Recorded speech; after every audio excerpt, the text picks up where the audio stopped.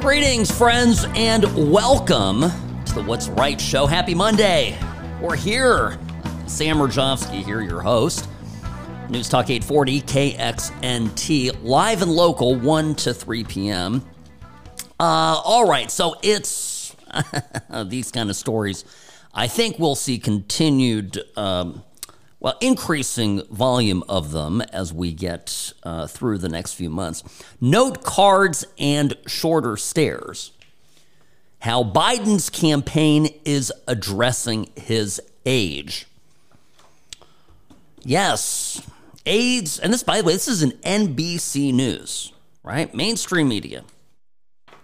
Openly discussing the feebleness of the President of the United States and his re-election chances. Aides to Biden appear to be making concessions to Biden's advanced years, hoping to avoid viral moments that would reinforce voters' worries about his fitness. Now, on its face, it seems like a complimentary piece. Look at the hardworking men and women in the White House who are doing everything possible to make Joe look good because, Biden's got things to do. He's got important things to make happen in the country. But deep within this article, I think, are, again, signs that the mainstream media's patience with Biden is wearing thin, particularly with his insistence that he's fine to run for re-election. Now, I was talking to a very politically connected friend over the weekend, and I said, I just keep thinking that it's more likely than not that Biden doesn't make it through the primaries. And he said, well, what do you mean? Do you mean health-wise? I said, no, I think he's gonna survive. It's not his physically politically making it. I'm not so certain that Biden is going to end up being the nominee. And my friend outright told me I was crazy, that this was poo-pooing it, saying, Sam, trust me, he's going to be the nominee, and I'm, it's a done deal. And I said, well, look, nothing, I go back to my usual thing. Nothing's a done deal. And what happens if the press turns on him? Now, I've said this before, the conditions for the mainstream media turning on Biden will come down to the fact whether or not they believe that he is reelectable, whether or not they believe that he has the chops to get himself a second term. If they conceivably believe that there is a possibility that he won't get Team Democrat across the finish line, what's going to happen? Sooner or later, the people inside D.C. are going to go, well, listen, we have a problem. Because the only way that this all gets preserved is if Donald Trump or another one of these horrifying Republicans gets into office. Or so goes the thinking inside the swamp. And they'll jettison Biden. The first article of this piece NBC put out, the President of the United States tripping and falling is never a good moment in the throes of a re-election campaign. Well, that's the truth. Remember when Hillary Clinton got the fainting spells in New York City? They had to rush her to her mobility van. And I would say that is one of the 5 most defining moments of the 2016 general election, and may well have been one of the key things that led her to losing the race. I'm just going to go back to 2016. There was open discussion about the fact that Hillary's health was not okay. She was wearing those funny prism glasses. We've all forgotten this, right? We've just moved on. We've forgotten about Hillary. It's all about Biden now. But the press carried water for her then, too, and it backfired. And backfired spectacularly, especially if you consider that their mission at the time was to do anything and everything from Donald Trump reaching the White House. So what this article is describing about the stairs, this is the feature of Air Force One. Air Force One has the ability to open a door along the side of the main entrance to the airplane. The president almost always uses is on the main deck of the plane. And what they do, they'll put up some air stairs that will come up to the airplane. usually have carpet on them, and that's the ceremonial entrance that the president always uses. You've seen it thousands of times. Now, what the Air Force One has the option of having some built-in stairs that are shorter and lower. They come out of what would normally on a 747 be the cargo hold of the airplane, and they come down, and it's a means of which the Air Force One has the ability to for access into the plane, even without the air stairs. So he's using those. We'll call them usually kind of for emergency exigent circumstances. Bush used them in visits to the Middle East, to Iraq. When they don't want a big target on the president, they'll get him in and out of the plane using those bottom stairs. So they're using those stairs now, and you'll see it in photographs of Biden kind of hobbling down those. It's getting bad. And they're not just doing it though for the optics. They're doing it because he genuinely is unwell. And he may be a trip or two away from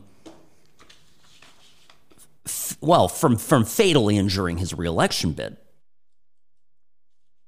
So this is what it's. But now, I'm telling you, 6 months ago, you would not have seen articles. You would not have seen pieces in the news, mainstream media, NBC, ABC, CBS, CNN, discussing this type of stuff openly.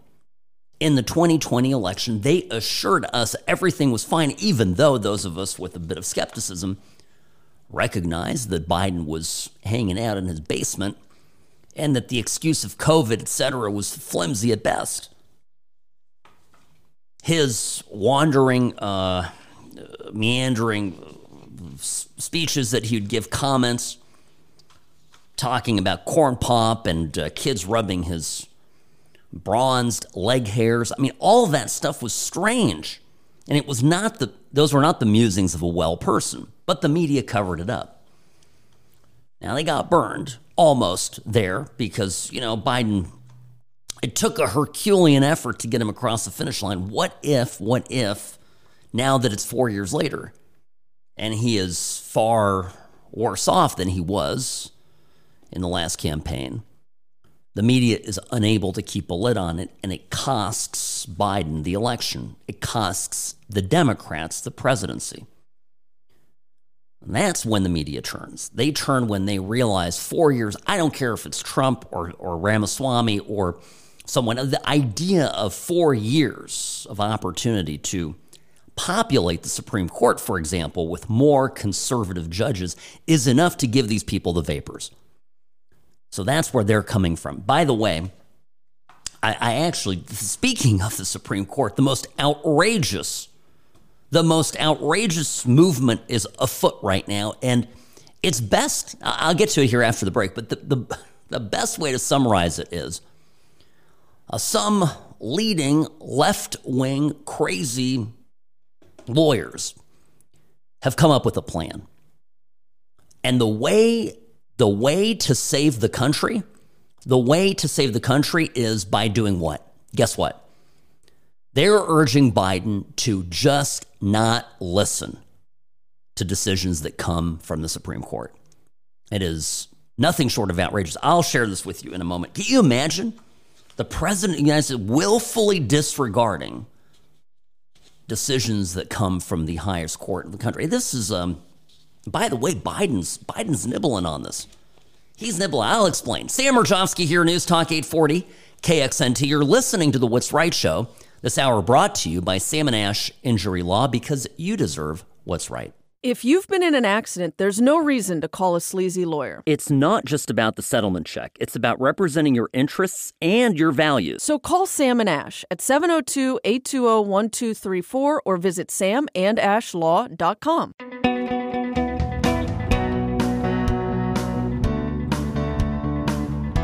All right, be honest with me.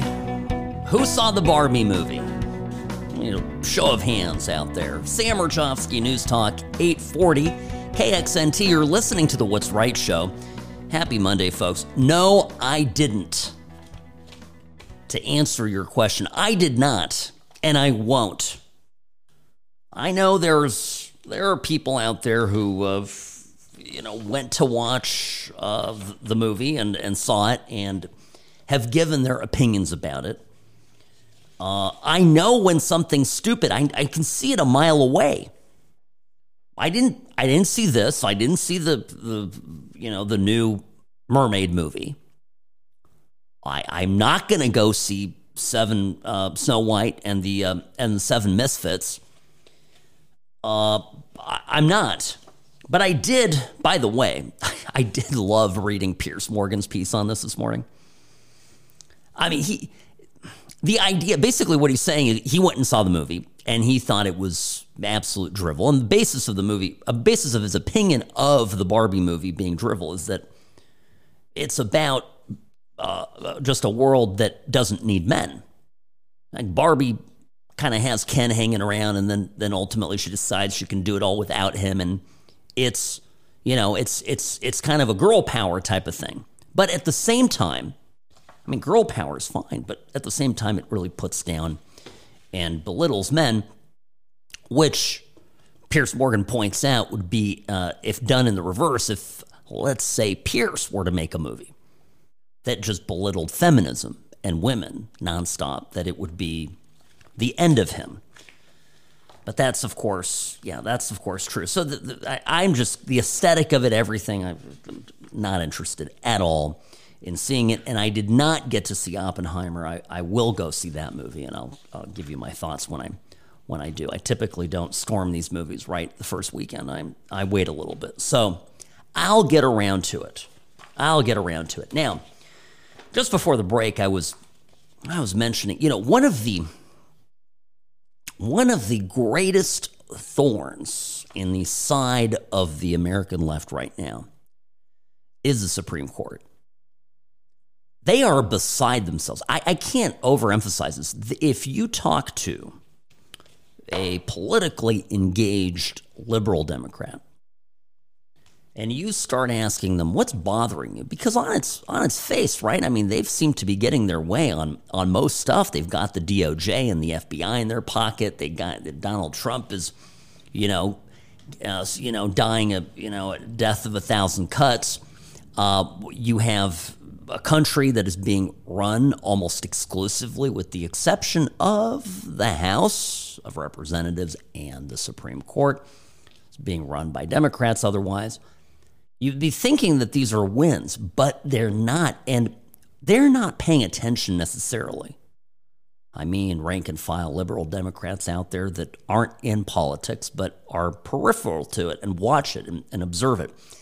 They are not necessarily concerned with what the House of Representatives are doing. They view that very unfairly and unwisely. They view that as a sideshow. But they are all consumed, mark my words, they are all consumed by the Supreme Court. They view the Supreme Court as not legitimate. They believe that Biden and the Biden administration ought to increase the number of Supreme Court justices. Remember, the number 9 is not prescribed in the Constitution, so in theory could be increased by the President of the United States. He simply could add justices, nominate additional justices. The problem would have some problems, I think, in the Senate, even among some Democrats. They would simply could refuse to hear that the 10th or the 11th nominee. They probably keep it an odd number because, of course, tiebreakers and all that. But that's happening out there, folks. They are beyond upset about the Supreme Court. And they're upset about Dobbs, which is the abortion decision. They believe that was an illegitimate decision. They're now furious about affirmative action, which is just decided a few weeks back in the Arizona case. So North Carolina and Harvard. So I'm telling you, they're reeling about this, and this is why. This is the context for an open letter that was sent to President Biden, and I have it here. I have it here in front of me. This is two two professors, prominent professors. One is a Harvard law professor, Mark Tushnet. The other one is a political science professor from San Francisco State University. His name is Aaron Belkin. Now, if you look at Belkin's resume, I have to say this right off the bat because it's fabulous stuff. His top projects, this is on his own website. So what does Aaron Belkin tout about himself? What is the most important contribution that this political science San Francisco State University professor has contributed to the world? Military diversity. Producer Robbie's laughing. Military diversity. It talks about all the ways that Mr. Belkin has contributed to the military being more diverse. Militarism and gender. That's another big one. So that's something he does some research on. Anyway, that's who he is. And Harvard law professor Mark Tushnet, also a big liberal. So here's the open letter to the President of the United States. And it is all about urging the President of the United States to ignore rulings made by, quote unquote, MAGA Supreme Court. This is unbelievable. Now, let me just back up here. They're calling it popular constitutionalism. And this is a theory out there that has been propagated by others along the way that basically says that the President of the United States also has a say in what's constitutional and isn't, and that part of that duty, that presidential duty, is to protest the Supreme Court when they make a decision that is, in the opinion of the president, wrong, and that the president has a right and even a duty to go in opposition, act in opposition to what the Supreme Court says. And the reason it's popular constitutionalism, which I think is sort of euphemistic language for dictatorship. I see. We have checks and balances in our system. The Supreme Court and the Constitution given plenary powers to review the constitutionality of government action and legislation. And no, according to these two bozos, the president should just disregard the Supreme Court when he sees fit. Called it popular constitution because, of course, the political solution is if we, the people, don't like what the president is doing, well, then we're just going to vote him out of office. We'll just vote him out. That's how we do it. This is the most outrageous thing I have read in a long time. We urge President Biden to restrain MAGA justices immediately by announcing that if and when they issue rulings that are based on gravely mistaken interpretations of the Constitution that undermine our most fundamental commitments, the administration will be guided by its own constitutional interpretations. This is profoundly unconstitutional, of course, and it is a load of crap. Now, what's fascinating about this, and I'll tell you this because what they're really advocating is for Biden to take a dictatorial position. They're taking their perspective on this is what could Biden do to exercise his administrative executive power and go into and invade the sphere of the Supreme Court in its review, his legal review, right? It's of law. It's astounding. Now, don't think for a minute that Biden isn't tempted by this. In fact, he's made some pronouncements along the way that suggest that he's very tempted by this. But I'm going to tell you, this would absolutely end. This would be the death knell of a Biden presidency, as if it couldn't get any worse if you were to listen to this. But this is what the left fantasizes about right now. They would love to just ignore the Supreme Court. Well, interestingly enough, it's the Supreme Court that's getting things right. I think that's what bothers them. Sam Rajovsky, back in a moment. Don't go anywhere. Personal injury law is constantly changing. Uber and Lyft accidents aren't like other cases, but most law firms haven't kept up. Don't trust a new case to a lawyer who's stuck in the past. Call Sam and Ash, 702-820-1234, or visit samandashlaw.com.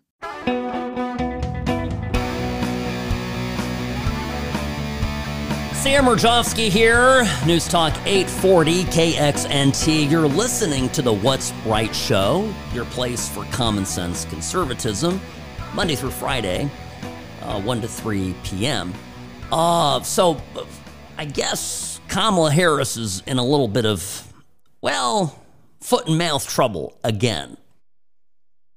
And I don't think anybody's surprised here, except I have a take on it that I haven't heard anywhere else, and I just want to mention this. So anyway, Kamala Harris goes down Friday. She's at the Ritz Theater and Museum in Jacksonville, Florida. Jacksonville is north of Orlando. She goes down there and she, she says a couple of things. Here's a little taste of some of her announcements. When I think about what is happening then here in Florida, I am deeply concerned. Because let's be clear, I do believe this is not only about the state of Florida. There is a national agenda afoot. And what is happening here in Florida? Extremists, so-called leaders, for months have dared to ban books. Book bans in this year of our Lord 2023. Extremists here in Florida pass a law, don't say gay, trying to instill fear in our teachers that they should not live their full life and love who they love. Oh my gosh. First off, does anybody find her voice palatable? Does anybody listen to Kamala Harris and go, now those are some sweet, smooth, dulcet tones of a great speaking orator, right? I mean, I find it to be on par. I'm talking just about her voice, her presentation, how she strings words together. I find it to be on par with nails on a chalkboard. Now, she's started off these remarks talking about the Don't Say Gay bill. Again, this is not about teachers being who they are and not living their full life. That's not what this is about. It's about teaching kindergartners about sex and sexual orientations and identity and gender, all that stuff. Leave the kids alone until they're in the 4th grade. And if you try to do this, you need parental consent. It's a parental consent bill. So for the umpteenth time, these people keep repeating a lie. But then Kamala Harris couldn't help herself, and she just took it a step further. And now, on top of all of that, they want to replace history with lies. Middle school students in Florida to be told that enslaved people benefited from slavery. High schoolers may be taught that victims of violence, of massacres, were also perpetrators. I said it yesterday. They insult us in an attempt to gaslight us, and we will not have it. I have listened to a lot of Kamala Harris speak over the years. First off, I have an observation to make. I think she's making herself sound different. I'm listening to the speech, and she is putting an effort to relate to African-American voters. That's my 10 cents, right? This is not her cadence. You go back to Kamala Harris in California, back when she was Attorney General there in California, and she was, then in the Senate. This is all stuff that was, this is all stuff that is a matter of record. Her voice, okay, her accent, it sounds different. So I think she's putting on an act there. Now, this statement, it turns out, about Florida curriculum teaching kids that black people benefited actually in some way from slavery is a naked falsehood. It is absolutely, patently untrue. She picked this thing up on Twitter and flew into Jacksonville, Florida, and ran with it.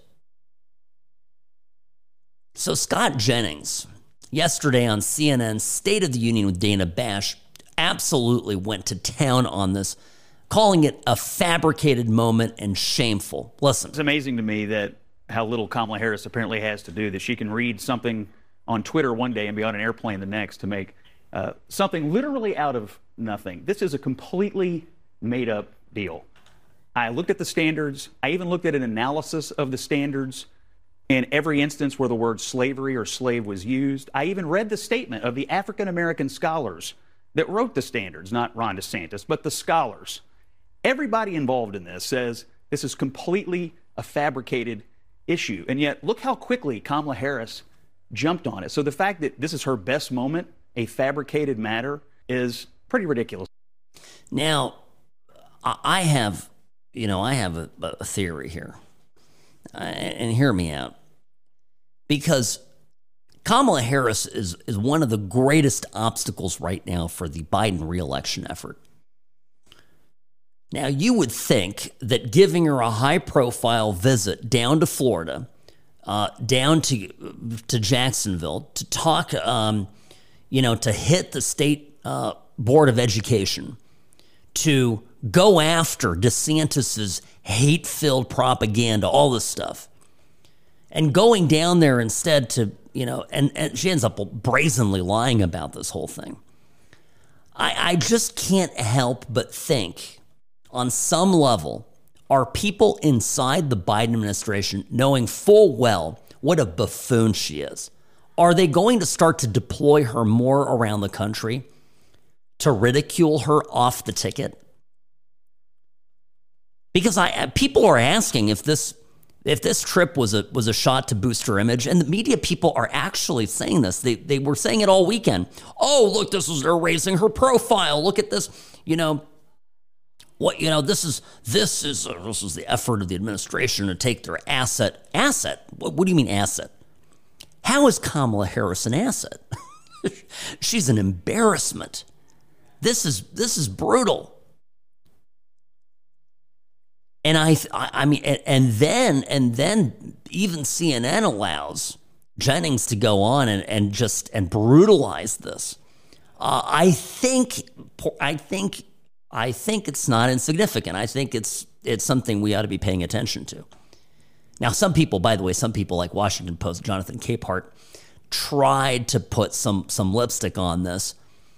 This is Friday night with PBS NewsHour. This is probably the most charitable takeaway anybody could have of it. It's I don't know if it's going to do much, though. The vice president going down to Florida is a great thing because she is uniquely qualified to talk about this as the first black woman, the first South Asian American to hold the office of vice president. When she speaks about issues of race, when she speaks about issues of culture, when she speaks about issues of choice, she is speaking from the heart. And that is the most genuine she can be, and it is an asset to the Biden-Harris ticket as they go into a presidential election in 2024, where those issues are going to be paramount.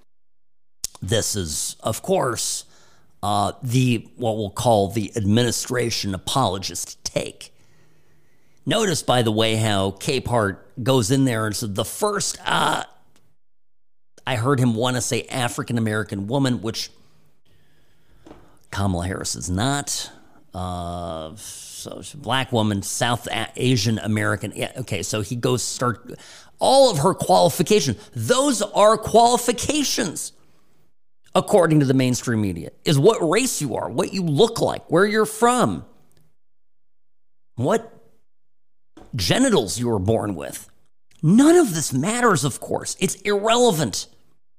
You don't get to spew lies and you don't get to tell bald-faced falsehoods just because you're uniquely qualified to talk about something because of how you look, what you appear like. The saddest thing about it is it seems very few people on the left have made a realization that because they prioritized Kamala Harris's, physical credentials, because they put what she looks like over her substance, over her smarts, her intelligence, her accomplishments, because they prioritized things that they shouldn't have, they viewed qualifications differently than you or I do. They've now gotten themselves into this predicament, which is she's not the biggest asset to the Biden-Harris ticket. Even with Joe falling downstairs, even with Joe not remembering where he is, even with Joe sniffing every human he gets near, particularly those who are younger and female, even with the scandal that is unfolding, by the way, more developments on that over the weekend, even with everything Joe Biden has going against him, it's Kamala Harris that is the death knell, because everybody looks at Joe and goes, all right, so if you go tomorrow, if you drop dead, who's taking your place? And they look one pass at Kamala and he goes, like, this person is a disaster. And this is where I'm not saying, well, she is. She's one of the many Biden administration affirmative action hires. That is why this administration is largely so incompetent, because at every strata and every place you look, in every corner of this White House, you see people put in there because of what they bring to the diversity of the group, not what they bring with their capability, with their intelligence, with their competence and whatnot. That's the story. And by the way, the more that Kamala Harris talks, the worse it's going to get for Biden. And so one of two things is going to happen. They're going to let her keep talking because they want her to bury herself before the primaries get underway. Or they're going to quickly tell her to shut up and go back to Washington and stay on the dinner circuit. We'll see which of these two it happens to be. But if they keep having her talk, trust me, they're looking to make a fool of her. Sam Rajovsky, News Talk 840 KXNT. You're listening to The What's Right Show.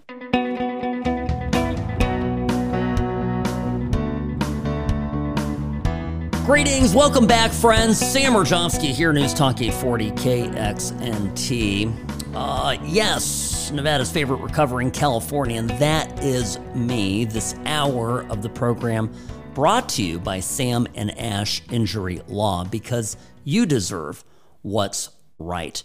I don't know how everybody's summer's going. By the way, I can't believe school is starting in a matter of weeks. Those of you who are parents, grandparents, maybe, somewhat in tune with what the kid's schedule is like, I don't know how it's happening. My son's going to go back on the 8th. I mean, that's like 2 weeks away. And by the way, if your kids are in sports, like my son just finished Junior Olympics, was down in California competing with Team Vegas. So that just barely ended, days ago, last week. So his summer's pretty short at any rate. So what we have is high temperatures. We've got summer in full swing, at least weather-wise, but school will be back in session before we know it, and that's going to be an event. That's going to be big. So I'm definitely not ready for that. I know many parents out there that I talk to are not ready for that either. But we just gotta get to it. Get the kids to school and start the school year all over again. And then it flies by, rinse and repeat, and so goes life. If you need to reach me, I do respond to my emails during the show, sam@samandashlaw.com, sam@samandashlaw.com. I saw this story. I just want to touch on it briefly here. There was a store worker that was let go. This is in Rincon, Georgia, a Lowe's hardware store. Her name was Donna Hansbrough, 68 years old, worked at this store for 13 years, was fired after fighting off a group of shoplifters. It reminded me of the story out of Texas.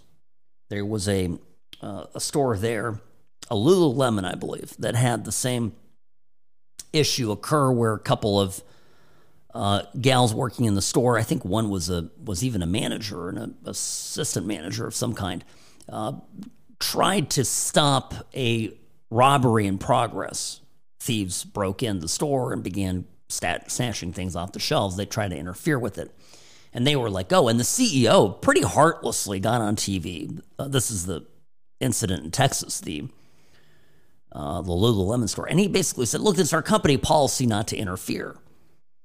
And it's been rolling around in my head ever since. And perhaps you've thought about this more as well as these kind of cases begin to rack up all across the country. And I think, right, I mean, this lady here at Lowe's in Georgia, she was fired for violating store policy too. The guy tried to get away with $2,100 worth of merchandise. And the thief, he punched her 3 times in the face, left her with a black eye and a pink slip. Now, I understand, okay, as a lawyer, I understand that a store has a right to set a policy, and if employees don't follow it, well, then there are consequences for that. I get all that. But here's the problem.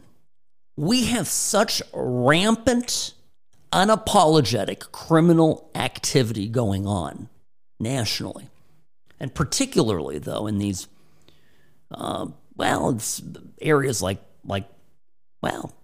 New York, San Francisco, Los Angeles, cities that somebody who steals $1,000 of stuff from a store, they get a slap on the wrist, they maybe get a ticket, they maybe don't even get arrested and taken to jail, and if they do, they get released later that day. People with a suspicion of DUI spend more time in jail than somebody who brazenly walks into a store and begins to steal. And I think that we as Americans have had enough of it. I think that you take someone like Donna, this gal in Georgia, 68 years old, and she is offended by the idea that somebody has the gall to walk into a store and just take things. It's not who she is. It's not how she was raised. It's not how any of us believe the world ought to work. And there is a slow fuse that is burning right now and righteously enraging people. I spent the weekend in Newport, in California, and I was walking along a main street there. It's called Marine Avenue on Balboa Island. And there's small little mom and pop store on this main street. Lots of little boutiques sell different things, tourist stuff, clothes, etc. And these stores are, in a way that I've never noticed before, they are posting photographs of people walking in and stealing stuff. And they had a printed little poster of somebody, and it looked like a fairly nicely dressed guy, but he just walked in the store, apparently stole $5,000 worth of merchandise. Just walked out the store with it. And I think, again, I've not seen this kind of stuff before, or as often before as I'm seeing it now.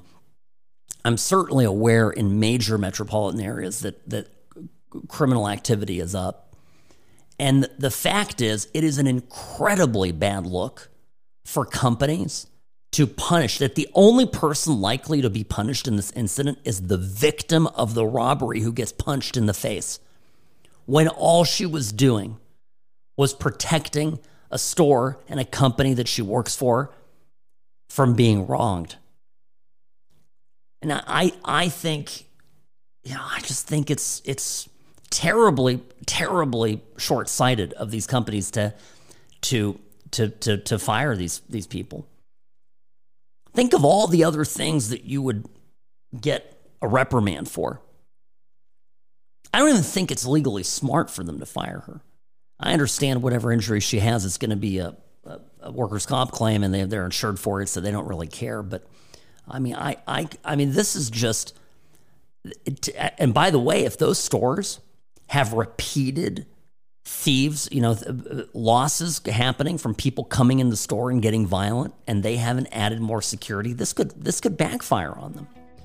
But it just bothers me fundamentally on a moral level why this happens. All right, Sam Rajovsky here. I'll be back in a moment. Don't go anywhere. The What's Right Show will continue.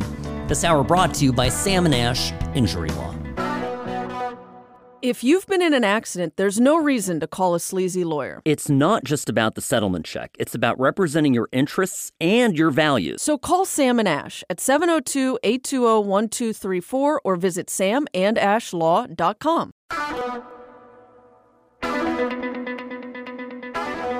Welcome, friends, to the What's Right Show, your place for common sense, for conservative analysis, and, well, me, Sam Rajovsky, we call myself the Nevada's favorite recovering Californian, which I am trying my best, folks, to get there. This show brought to you by Sam & Ash Injury Law, 702-820-1234, because you deserve what's right. So some news I need to touch on here today before we get too far through the program.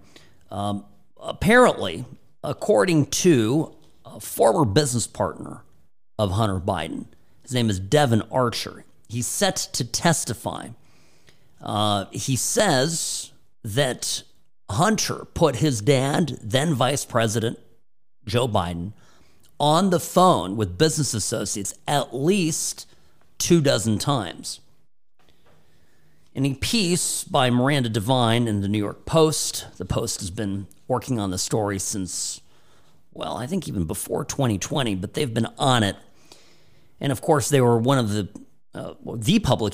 preeminent publication that was, their Twitter and I think even their Instagram was shut down just as they were beginning to report on the Hunter Biden laptop bombshell, which they had an exclusive on. They're following the story and have been doing so valiantly ever since. They said, Miranda writes, Devine writes, Hunter Biden would dial in his father, then Vice President Joe Biden, on speakerphone into meetings with his overseas business partners. And this is according to testimony that is expected this week in Congress from Devin Archer. Now, Archer is described as a former best friend of Hunter Biden. He and Hunter were inextricably linked over these various companies that were set up to obtain money from foreign clients. And Archer now is facing jail. He's 48 years old. He's participated in a bond fraud. And that was, as I understand it, I guess a separate case from anything that he did with Hunter Biden. But in either event, Archer has very little care left in the world about maintaining any relationships with the Bidens. And he may, in fact, also have some evidence of his own to back this up. Now, we started to know who this guy was because there were voluminous emails and text messages between him and Hunter Biden that were contained on the laptop. And the Republicans, of course, in Congress are salivating over this. They can't wait to talk to him because this will be somebody testifying on the record from inside the scheme. So far, most of the, if not all, the people that have come forward have had some external role. For example, his whistleblowers from the IRS and from the FBI. So, at any rate, we have Archer is going to testify. He's going to talk about some meetings. For example, back in 2015, there was a meeting in Dubai late in the evening, and it was with that Ukrainian energy company, Burisma.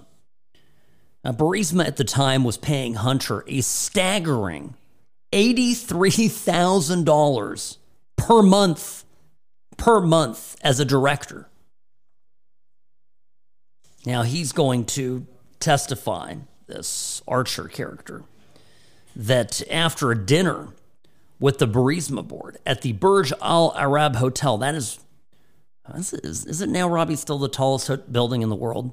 That's the mega tower, very tall building in the heart of Dubai, that he and Hunter traveled 6 miles north to the Four Seasons Resort, Dubai at Jumeirah Beach, to have a drink with one of Hunter's friends. They were sitting outside the bar. Vadim Perzesky, a senior Burisma executive, phoned to ask where they were because Burisma's owner, this guy that has supposedly the recordings of Hunter and even of Joe that he made from phone calls where he felt he was being extorted, Mykola Zlochevsky, needed to speak to Hunter urgently. So after that moment, the two Ukrainians joined Hunter and Archer at the Four Seasons bar, and this one of the Ukrainians asked Hunter, "Can you call your dad?" And at that point, it was early afternoon in D.C., and Hunter called his dad, put him on speaker, placed the phone on the table, and introduced the Ukrainians to Joe Biden by name as Nikolai and Vadim. Now, this in and of itself, look, I mean, my question is, what happened after? If I'm trying to prove this case, if I'm trying to see if there are provable if-then events, so you have a condition, you have a meeting, you have a conversation, and then it produces a big payment. If you can connect that to Joe Biden, it's not good. It's not good. Now, probably, I still maintain the worst would be if there are actual recordings of Joe Biden talking to this head of Burisma. I think that would be terrible. And then, then of course, you've got the shakedown emails, like the one sent to the Chinese guys that Hunter sent. Hey, between me and the guy sitting next to me, referring to his dad, I will make your life a living hell if you do not come through on your promises to us. And those promises are, of course, payments. Because soon after that text was sent, there is a record of wires going in to one of Hunter Biden's shell companies. So 3 days after that particular speakerphone call I just told you about, the then vice president, Joe Biden, now president, who was the Obama administration's head man, point man for Ukraine, was due to fly to Kiev. And remember, this is the moment in time where he goes, and by his own admission, Joe Biden says, I got that prosecutor fired. What was the problem with the prosecutor? Well, that prosecutor general, Victor Shokin, was investigating Burisma for corruption. And far from cleaning up corruption, Joe Biden managed to dispose of a prosecutor looking into the people that were then paying his son $83,000+ a month. The whole thing just absolutely stinks. I don't know what to say. So, what's the view on this? How does this all end? Well, we'll see what the testimony yields, right? We'll see what the testimony yields. But it's I mean, it still all comes down to, for example, Andrew Clyde, who's the Republican not the ranking member. He's the Republican member of the Appropriations Committee, and the Committee on Commerce, Justice, and Science. He's out there front and center today on Fox Business, talking about how the FBI is complicit in this cover-up because, of course, they knew about this. This was all in the 1023 form. So this stuff that Devin Archer is saying has been independently corroborated by a form that only recently has come to light. So here's Andrew Clyde today on Fox Business. This 1023 form that has come out is incredible evidence of what you see, corruption at the very top level. Our president is compromised. The Department of Justice is covering up for him and has been covering up for him. This document is 3 years old. Cheryl, what has the FBI and the DOJ been doing for 3 years? Why don't we have copies of those audio recordings or those text messages? I mean, we can do that sort of thing. So this is, in my opinion, the FBI and the DOJ is complicit with this cover-up on this issue. Yeah, this is a great point, obviously. Now, then he gets asked if by Cheryl Cassoni on Fox Business, he gets asked, Congressman Clyde gets asked if Devin Archer is expected to testify. And he says this. The questions still remain. Was Hunter Biden peddling his father's name? And now, according to Miranda Devine, was he also putting his business associates on the phone with his father, who was then the vice president? And that's the testimony that we're waiting on. Do you expect Devin Archer to testify? Well, I certainly hope he does. And honestly, I think we need to bring the FBI director and the United States Attorney General into appropriations before we have our CJS hearing, so they can answer for this document. What have they been doing? What have they not been doing? Because this is critical information the American people need for transparency. Yeah, and don't forget all the denials that Joe Biden has made over the years. I never participated in any of my son's dealings. Absolutely never happened. He said that time and time again. And that is all on the record. Sam Rajovsky, News Talk 840, KXNT. Back in a moment, friends. Don't go anywhere.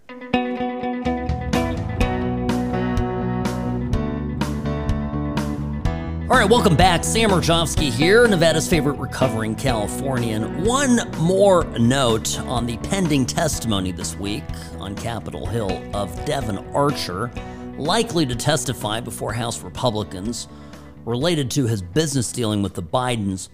Archer was convicted a year ago of a $60 million fraud. This was a scheme where he, and based on emails that went back and forth between him and Hunter Biden, Hunter had a role in this too.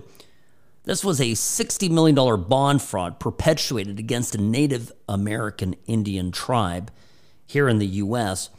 Now, miraculously, even though they were planning on selling this, their business to this bond company, and were both working on making this deal happen, using the proceeds basically of this deal, well, this fraud now, since we have a conviction, a fraud against a Native American tribe, they're going to use that money to fund a buyout of a business in which Hunter Biden was a partner.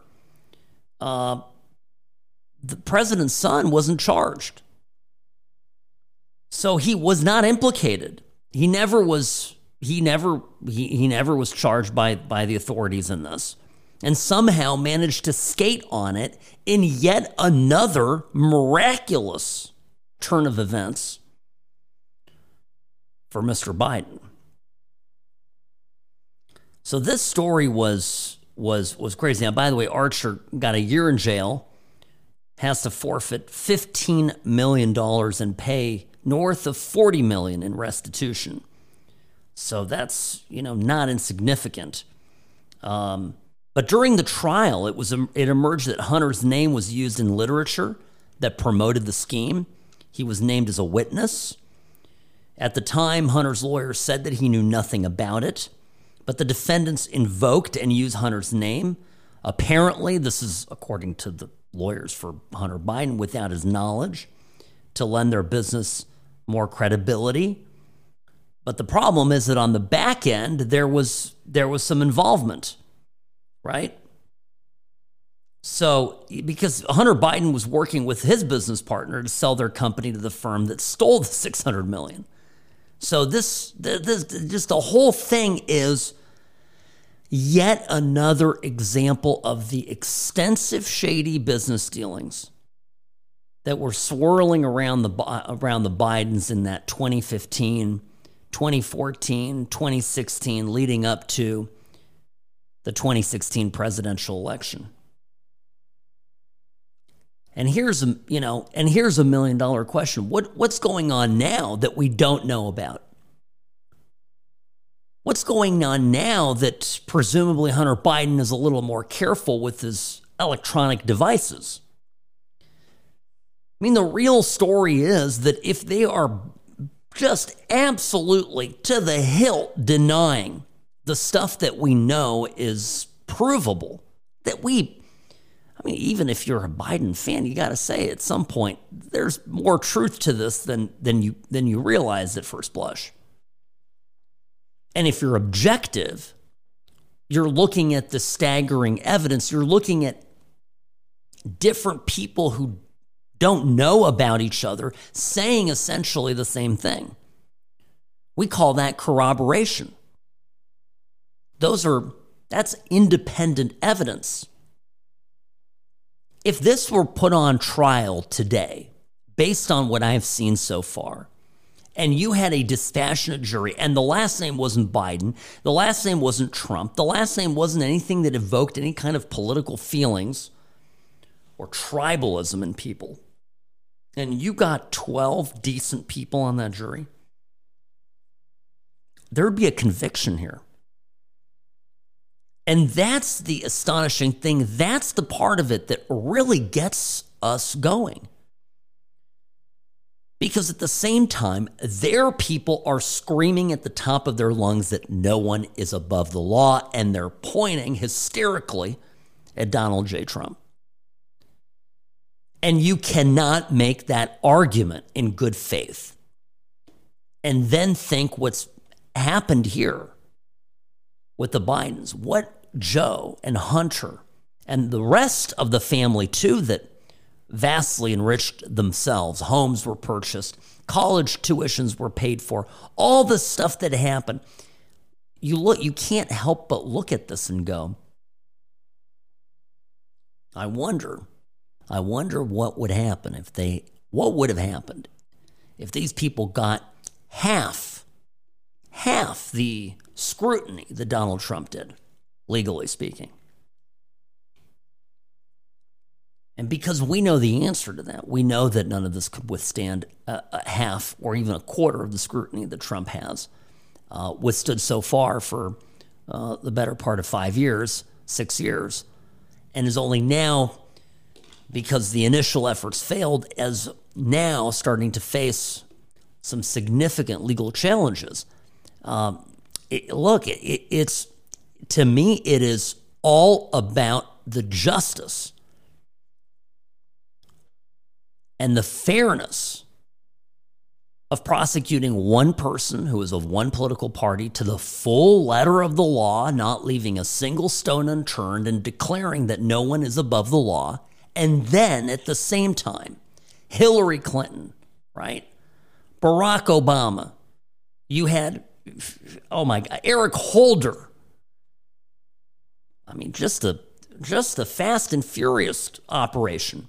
I mean, what an illegal mess that was. And then we have Hunter Biden, Joe Biden, and others in his administration getting away with all of this. And why? Because the FBI apparently is staffed predominantly by Democrats who have party fealty and ideological connection with these people who would be otherwise targets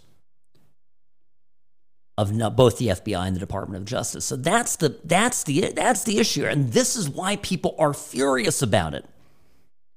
And I saw another piece over the weekend talking about how crowing, I would say is the right word. They were just absolutely beside themselves happy that Donald Trump looks like he's going to be the nominee because he's going to be so easy to beat. And how is it possible that the Republicans cannot come to terms with their Donald Trump problem? That is how it's been posited.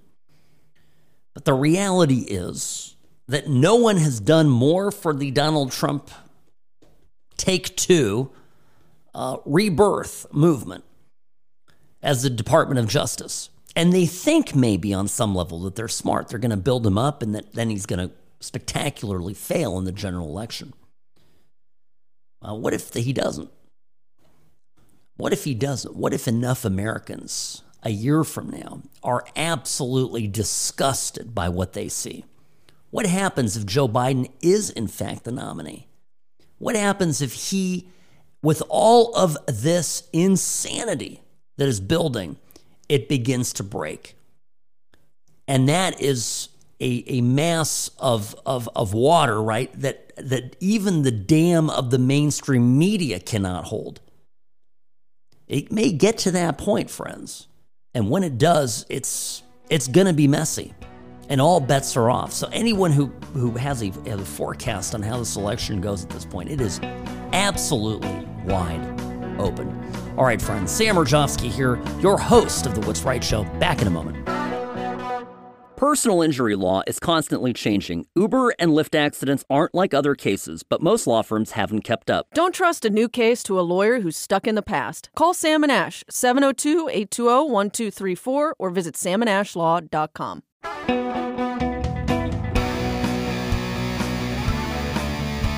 But of course, welcome to Biden's America, where your tax dollars are used to fight for the rights of illegals to enter your country illegally. Sam Rajovsky, News Talk 840 KXNT. I don't know what to do. I'm laughing at this Justice Department lawsuit that they filed against Texas and Governor Greg Abbott, demanding that Texas remove a barrier that they placed in the Rio Grande designed to block migrants from crossing the U.S.-Mexico border. The Associate Attorney General Vanita Gupta said, "We allege that Texas has flouted federal law by installing a barrier in the Rio Grande without obtaining the required federal authorization." Imagine this. You're Texas.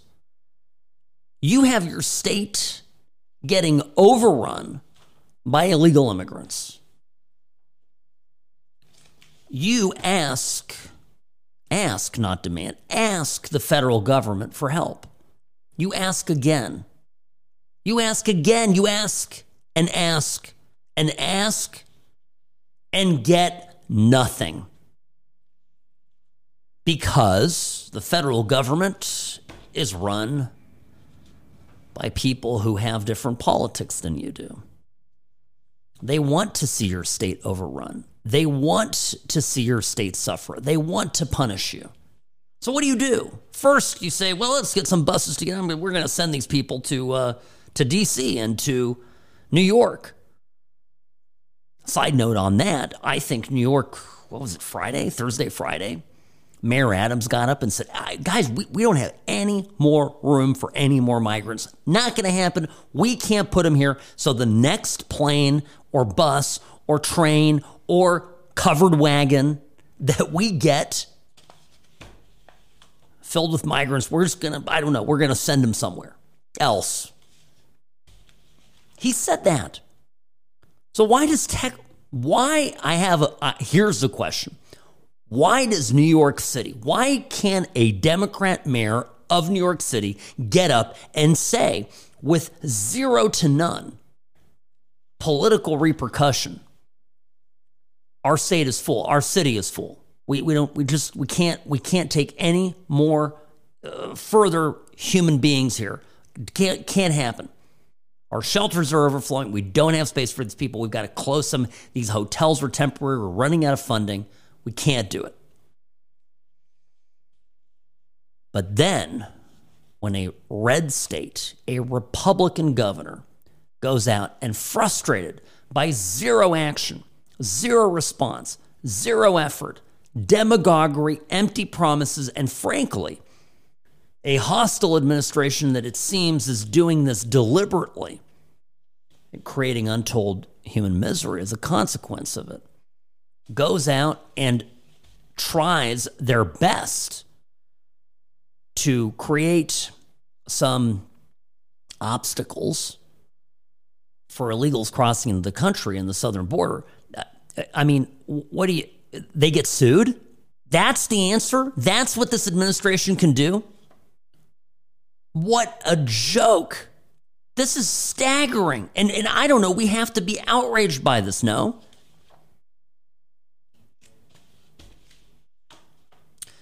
So listen, I mean, I could tell you again my story of my parents coming to this country, doing it legally, how challenging it was.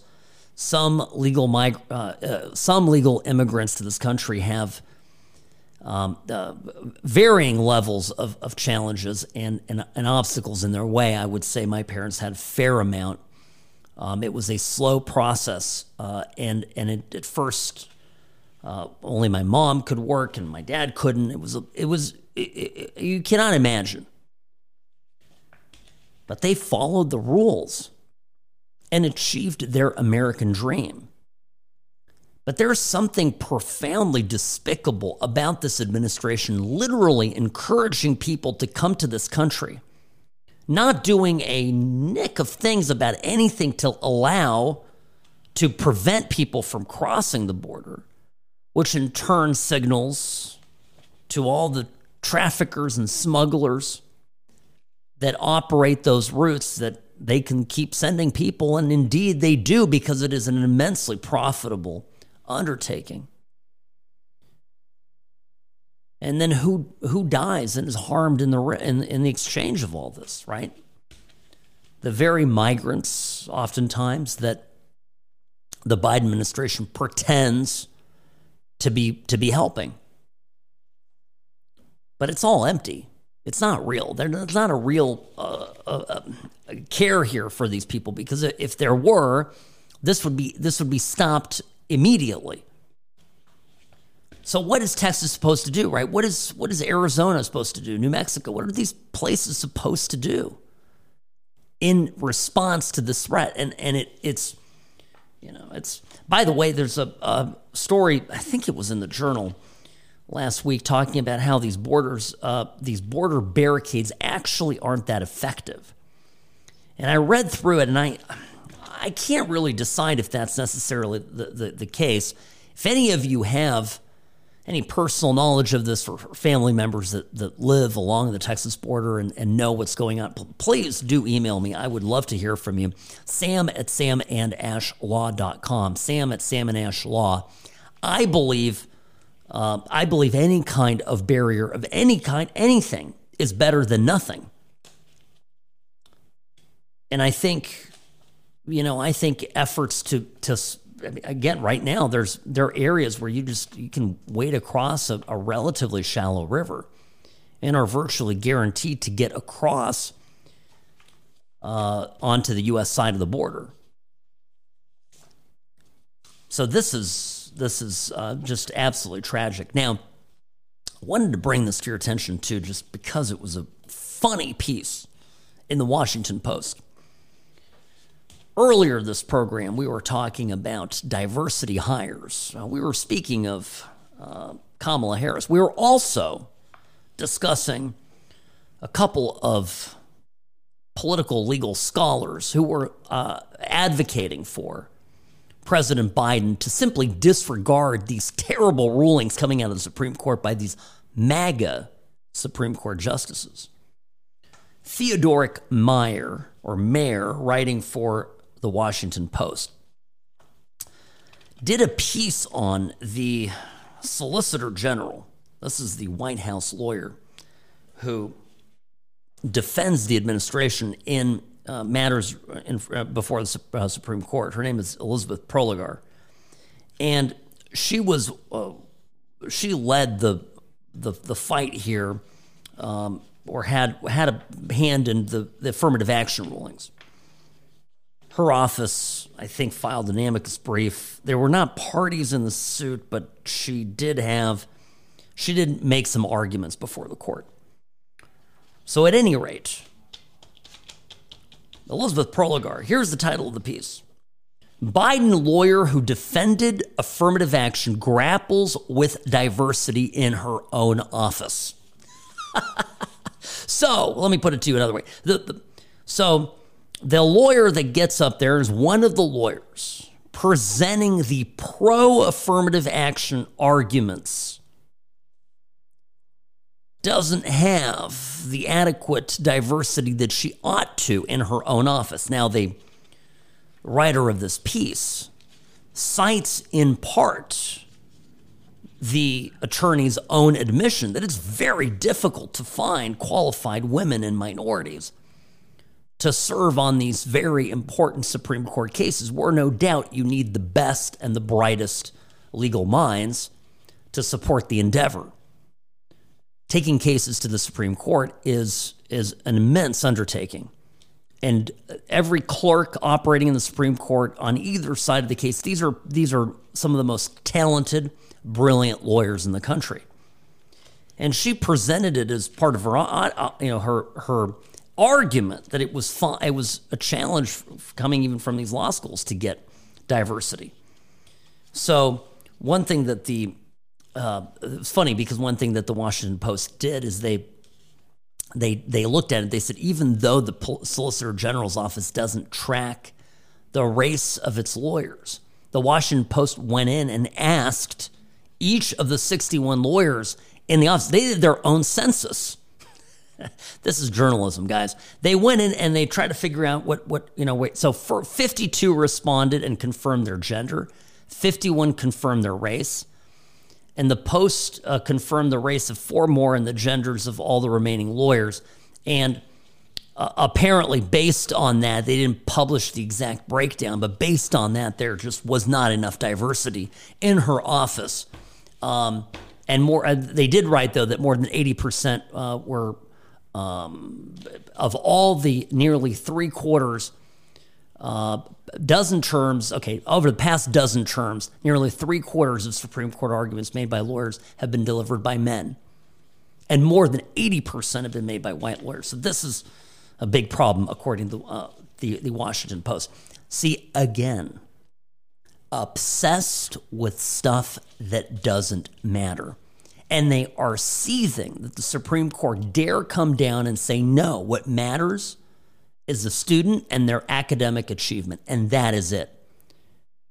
And looking at their race and giving preferential treatment on the basis of race, regardless of what that race is unconstitutional and is wrong. But never for a minute think these people won't stop obsessing about it. The real racists here are the American left. Can't let them forget that because they won't. They'll keep bringing it up. So that's, according to the Washington Post, the real problem.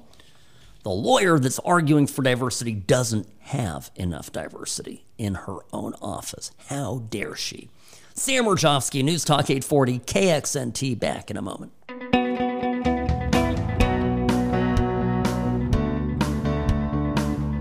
All right, burger enthusiasts, listen up.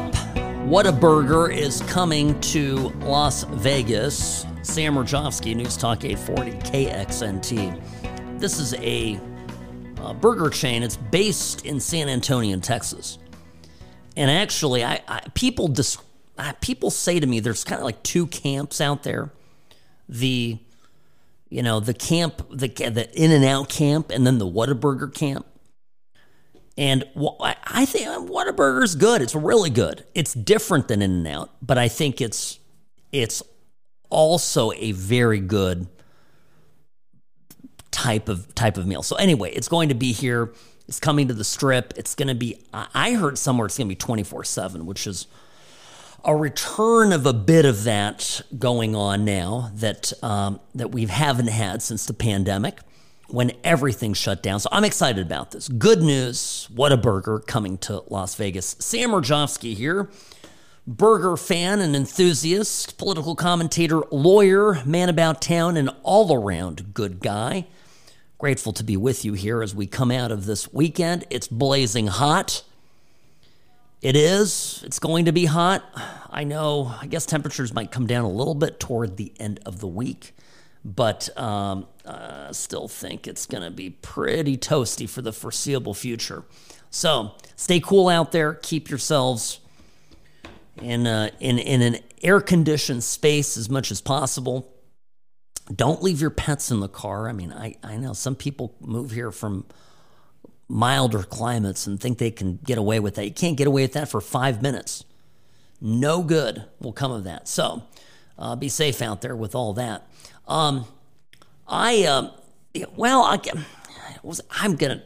It's funny to me, and I think this is a bad move. And I thought it was a joke, and it may still be a joke. What am I talking about? I'm talking about the Twitter rebrand. I didn't even believe Elon Musk was going to change the name of Twitter to X until I opened my Twitter desktop here. And I'm looking at it right now here, people. It's got an X on it.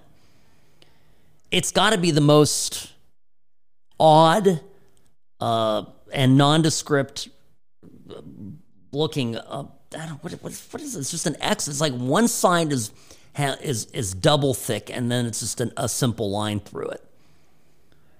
So as far as logos go, as far as a brand goes, this is very boring. But the other part of it is, I guess they're going to change Twitter to X. They're going to rename it. And I'm always confused when companies do this, when you have an established brand. The most desirable place to be as a company is to have the name of your company define the item or the service that you provide. Let me give you an example. Do you tell somebody you want a Kleenex, or do you tell them you want a tissue? You say Kleenex. I'd say Kleenex at least, right? A lot of people do. When you're planning on taking a ride share, perhaps a Lyft, what do you say? What do you say to your friend who's had too much to drink and it's, 10:30, 11 at night, at the restaurant you're leaving, you go, hey, please take an Uber. Please Uber. Right? You say Uber. So when you're going to send out a tweet, when you're going to give a quick thought on the internet, you don't want to write a Facebook post. You don't want to write a novel. You just want to get a quick thought out. What do? You send a tweet. And that's the thing about it. You've got market share. He spent $44 billion buying this thing. You have market share. You have a brand that's recognizable. And you can work to redefine the brand. You can update the brand. But starting over from scratch can be a little tricky. I remember years ago when I was very first personal injury firm I was starting, and we had to do some advertising. And this is so far back, folks, that there was some advertising done in something called the Yellow Pages. Now, many of you know what the Yellow Pages are, and some of you might not even have ever held a Yellow Page book in your lives. But nonetheless, the firm I originally started was in California, and there were all these different independent Yellow Page books, and they were very good directories, and they served specific communities in the greater Southern California area. And there was a large conglomerate called Yellow Book USA, and they came in and they would buy these neighborhood directories, and they would spend millions of dollars buying these directories, overpaying for these businesses at a time when Yellow Pages were on the decline. And the minute they would take over the book, the identifiable local directory that was very successful, what would happen? That book would end up in getting rebranded with the new Yellow Book USA cover. And the next thing that happened, and it's completely foreseeable, is that nobody picked that book up because they didn't recognize it. Now, that's not going to happen. People have got an app downloaded here for Twitter, but still, keep changing it to the point where it's not recognizable. I think that's one of the reasons why Meta's Threads isn't getting a lot of engagement. Their engagement went up. Everybody told us how this was the Twitter killer. It was the end of Elon Musk, da-da-da-da-da. And then suddenly usership and it plunged because people preferred to be in a comfortable place on a platform they knew and understood. So the more they change on this, it's one thing to make improvements. It's one thing to have a platform where there isn't any censorship. Those are all valuable things to do. Rebranding it completely, I don't know. I mean, I'm a Musk fan, but I don't understand this, and I think it's perhaps not the best move in the grand scheme of things. So apparently, Twitter will be changing its name to X. Maybe this is all just some kind of a publicity stunt, and we'll find out what happens in the coming days and weeks on this. And by the way, one more thing I need to mention here. Lombardo, Joe Lombardo's approval numbers are the highest they've ever been coming out of this legislative session. So in spite of everything, Governor Joe Lombardo doing very well in the polls, proving that Republicans can win, can govern in the state of Nevada. So congratulations to him on that. I think that's fantastic. Hopefully we can deliver some meaningful changes to education. That is a critical thing, and I think it's on the table here in coming special sessions. All right, friends, got to run. Happy Monday. Stay strong out there. Stay cool. Be safe. I will return tomorrow. Sam Rajovsky, News Talk 840, KXNT. This hour brought to you by Sam & Ash Injury Law, because you deserve what's right.